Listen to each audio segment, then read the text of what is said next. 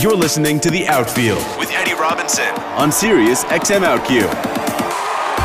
Major League Baseball's plate umpire and respected crew chief, Dale Scott, is on the line with us. Dale, thank you so much for spending some time with us on a Sunday. You bet, Eddie. It's good to be here. You know, Dale, this season of baseball is over, and we have a World Series winner in the Kansas City Royals, champions for the first time since 1985. Dale, if you were alone with your own thoughts, do you believe the best team won? Do you think they indeed earned this year's championship title? Yeah, I really do. You know, I mean, baseball's a marathon. You play all those games to get the seeding, and then you go from there. They were the number one team in the American League, and quite frankly, they've been doing it all year. They've got everything. They've got good pitching, good defense. They can run. They don't hit a lot of home runs, but they don't need to. They produce runs the old-fashioned way by stealing bases and putting down bunts and hitting the baseball, and they did the job. And so congratulations to them. Now, this is something that I've always wanted to ask an umpire. I mean, these seasons, the baseball season is so long, and I think that there've been talks about how to actually shrink the game of baseball. I mean, when the season is over, I mean, what are the first few things that you look forward to? I mean, are you exhausted? Are you just sort of like, you know what, I wish this can last, continuously?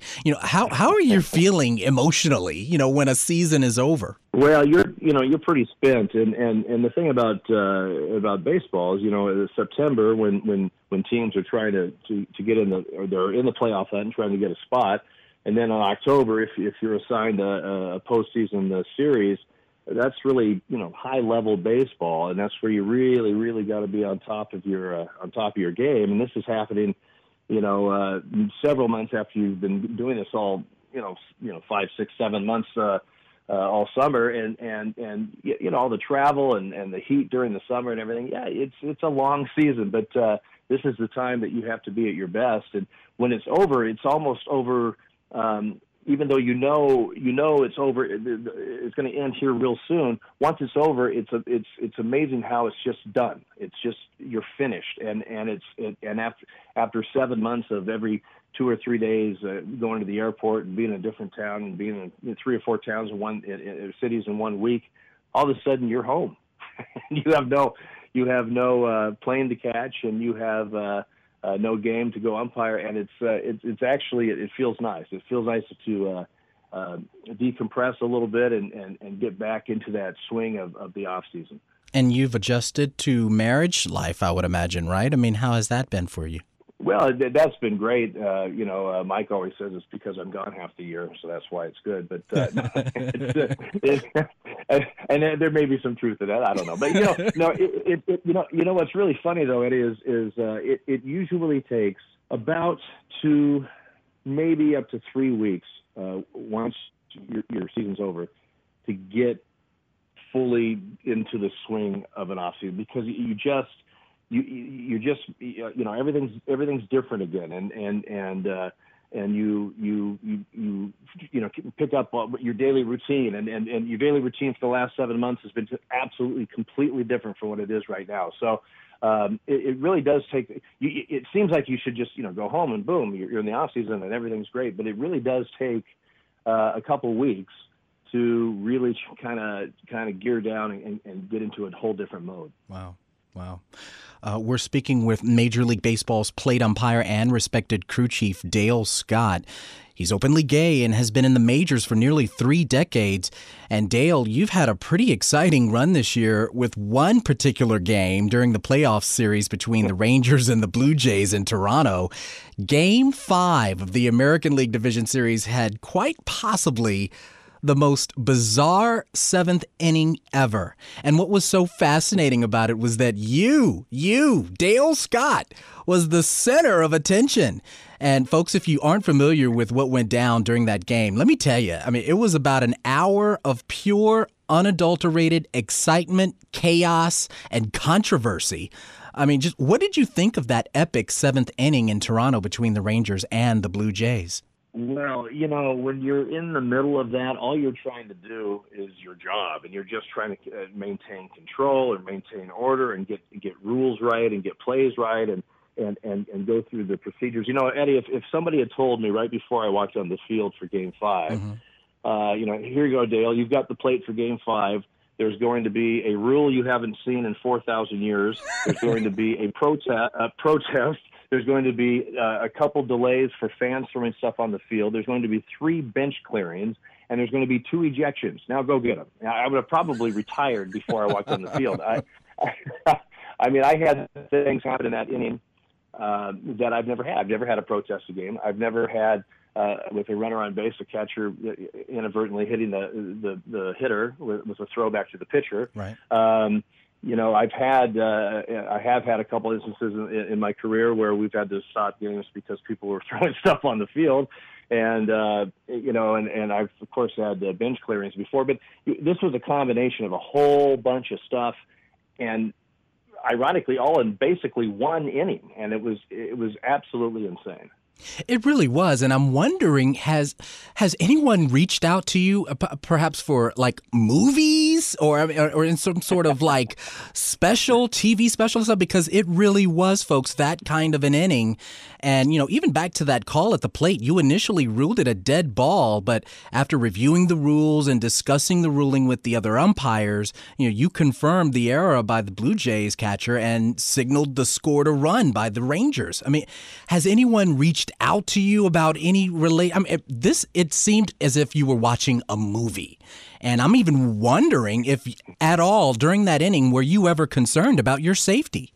Well, be honest with you, no. And quite frankly, I probably should have been, because a couple times I almost got hit once by a beer can and somebody threw out a bottle or something, but it came very close. But, you know, wow. you are so focused on what you have to do. I mean, I had a rule situation that I originally mistakenly had called time. I had it to confuse with another rule that we had earlier this year, and right after I'd done that and replayed everything in my mind, I thought, oh no, there was no intent on the hitter. There's no intent. Everything's good here. That ball's live. And so, you know, as part of the process that we have to do, and then we should do, is when we have something like that, we get the entire crew together to make sure we're all on the same page and what we're going to do about it. And then when John Gibbons, the Toronto manager, said he wanted to protest, well, that sets off a whole another slew of events. If you have a protest, once again, you get the crew together to make sure this is what the protest, do we have the ruling right? Because you never want to lose a protest. You don't mind taking a protest if you know that you are correct in the ruling, but that's what we were trying to do. So I had to talk to the crew. I had to go on the headphones and talk to a replay to do a rule review, which is now the process if there's a protest game. And then I went over to John and told him, you know what was going on. But this whole thing was all happening while we had just scored the go-ahead run for the visiting team, and people are throwing stuff on the field. And it is total mayhem. And all you're trying to do is maintain calm within yourself and do the steps that you have to do to make sure this game is officiated properly, and then move on. And I applaud the crew. The entire crew did an outstanding job of keeping calm in what was not a very calm situation. And it sounds like this could be an educational tool for you. I mean, I'm sure people have reached out to you, perhaps even Major League Baseball, you know, and bringing up newer umpires, the importance of learning and knowing the rules. I mean, here's a great example where you didn't realize that, you know, you wouldn't have even wanted to pull this out if you had to. But it's a great example. Yeah, go ahead. Yeah, what's funny is that, you know, 6 umpires there, none of us had ever had this play happen in a game in the major leagues. I had it once happen with nobody on base, which it's just nothing. And one of the guys had it happen in the minor leagues, but that's how obscure and rare that something like that happens. But, you know, the rules are in the book because somewhere down the line that happened, and they had to make a rule about it. And so, you know, that it was in there for that reason. But you know, you have so many things that you're thinking about, and you're all trying to do it under the constraints of, you know, the media and the crowd and everything. And you just need to really block that out and talk to your fellow umpires and just make sure you go through it step by step, because you don't want to mess this up. There's been really some just bizarre incidents that's happened this past year, even with the World Series and the TV blackout coverage. It's just been really kind of fascinating. There's a certain amount of swagger, Dale, that umpires hold within during games, and it's obvious, that there's like this sense of control and on some level even domination while officiating, delivering a call at the plate. Your call is really the deciding factor of a team's loss or victory. And I remember asking this question to Dave Pallone, about swagger. He's been on our show. It's been a while now, but he was talking about the swagger of an umpire, and that he said that he knew the minute that he'd step out on the field that he was indeed in control of the game. But it was not until after the game was over that he felt that he lost a sense of control because he had to hide the fact that he was gay. How has it been for you now in correlation? It's been about a year since you've sort of quietly revealed to the remainder of the world that you are indeed gay. Are you feeling a bit more confident? Are you walking a bit taller? Is there a more bounce in your step nowadays? Do you have more of a pronounced groove in your step? How's your swagger now compared to when, on some level, still had to keep things under wraps, though you were out to a limited number of colleagues? How is it? How are you feeling right now? Well, I feel great. The year was outstanding. Quite frankly, it was pretty much what I thought it would be, although not really knowing until I went through it. But the entire year, I had 3 players, 1 base coach, and 1 trainer come up to me individually, privately, and just say congratulations, and I'm really proud of you, or that type of thing. That was it. Basically, quite frankly, it was business as usual, and everybody treated me just like they treated me the season before, and said hello and all that kind of stuff. But now, one thing that I did feel that was something that I really didn't think about at the time when I was coming out last December, but when I was on the field, there were times that I thought, you know what, everybody here, everybody watching this game could just Google my name or something and know that I'm that I'm a gay man, and that was a strange feeling from all the previous seasons before, because a very, very, very few people know. Only a couple of people maybe that were that I worked with, or if I had some friends in the stands or something. So that was a really kind of empowering thing in a way, but also at first almost frightening, because it was so different from what I've been doing for 29 years. And it's interesting because I'm wondering, even recently there was this report out about Lenny Dykstra hired spies to help him blackmail gay umpires and other officials. Had that even popped up on your radar, even when this had happened? Allegedly? No, not at all.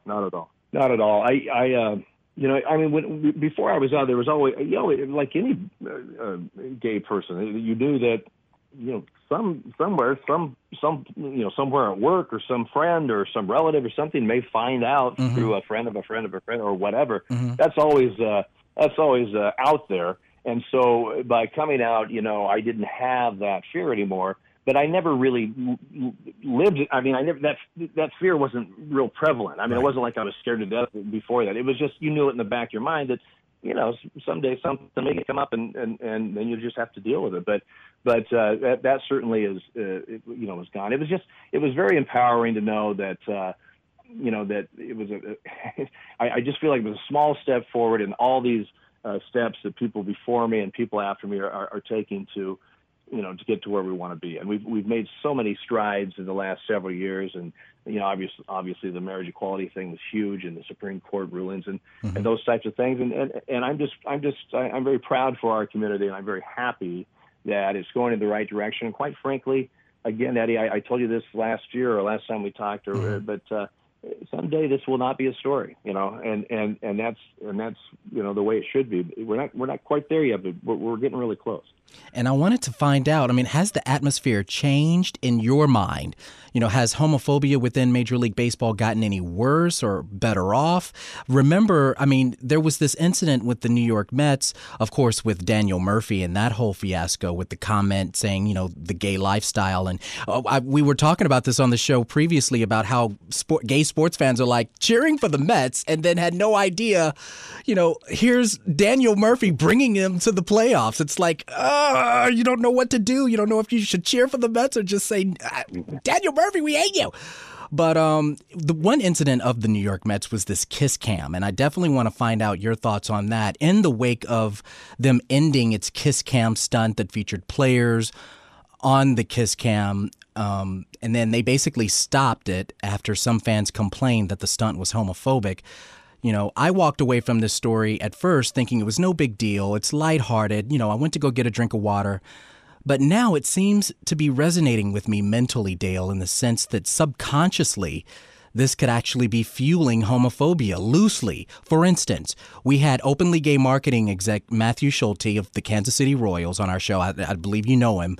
I asked if their stadium does kiss cam and the kiss cam stunt where players kiss. And he told me, of course, it's a hoot. Lots of fans laugh, they giggle. It's something that's meant to be funny and humorous. But when I asked him if Kauffman Stadium would ever consider putting up on kiss cam two real life guys who are in a relationship kissing on kiss cam, before I could even get the question out of my mouth, Dale, Schulte's like, no. Absolutely not. The ballpark is not ready for something like that. It makes, it just really makes me wonder that, there just might be other teams and other ballparks out there with that same kind of dynamic. So subconsciously, do you think certain things are happening that can actually sort of fuel this unintended homophobic attitude? You know what I'm saying? Yeah, I think in several ways we've made strides. Other times we're making little baby steps, and the Kansas City market may not be quite ready for it versus the L.A. market or the San Francisco market or something like that. Got it. I don't remember what ball club it was this year. I can't remember. I want to say it was either San Francisco or the Dodgers when I was there. They did a kiss cam where they had two guys. Now, I'm not 100% sure it was one of those two because I've been to several ballparks this year. Yeah, you're right. You're right, Dale. Dale, you're right. It was at the Los Angeles Dodgers. That happened. That was, I think, in May, if I'm not mistaken. But yeah, it has happened. Yeah. And so I think, in a market like Los Angeles versus a market like Kansas City, I think there's probably we're still taking baby steps in some of these markets. To answer your question, homophobia, I was never really, had homophobia and MLB thrown in my face before I came out, and I certainly haven't had it since I've been out. Is there homophobia in Major League Baseball? Sure, there is.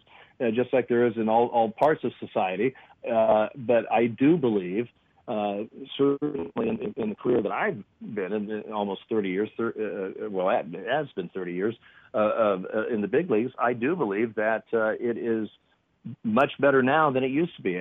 Are we there yet? Again, no, we're not. But we're a long ways from where we're at. Sometimes I understand we want it yesterday, and I get that. But we should be very cognizant of the way how far we've come so far, and we're all going in the right direction. I really believe that. So I think we'll get there. As an umpire, Dale, what's been the most challenging aspect of your career? Oh wow! Well, I forget who said it, but it's a type of job where you have to start off perfect and then improve. So that can be a bit of a tough thing to do. The challenge every day of walking on the field, never knowing what could happen. Case in point, that playoff game I had. That never knowing what can happen, but knowing that you're going to give it your best effort and do it as best as you can to call it fairly and get as many calls and pitches and plays, hopefully 100%, but try to get everything and strive to get everything right.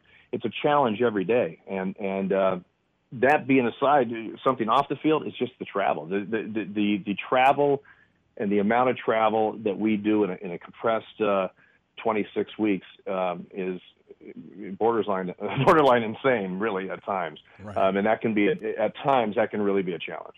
Well, we certainly hope that you do this 3 more decades. We've got Dale Scott here, folks. Dale Scott, Major League Baseball's plate umpire, respected crew chief. Would you consider perhaps even broadcasting, at the end of the day, once you're ready to just kind of like say, you know what, I'm done?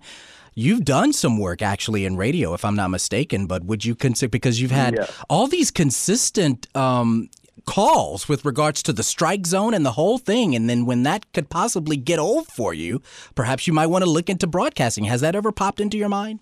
People ask me that all the time, probably because, I did have a radio career before I got into baseball. But, to be honest with you, when I'm done umpiring, because broadcasting baseball, I would have to travel. I would have to travel, if nothing, I don't anticipate that happening. I'm not ruling anything out, but I could see myself maybe just getting out, only traveling places that I want to go, like Oregon football games, and maybe go to Europe or something. But to go 3 days here and 3 days there and 3 days here, just like the teams and the umpires as a broadcaster, or even just half a schedule in one city, I don't think that's going to be happening. Don't miss the Outfield. Sundays, 11 a.m. East, 8 West on Sirius XM OutQ.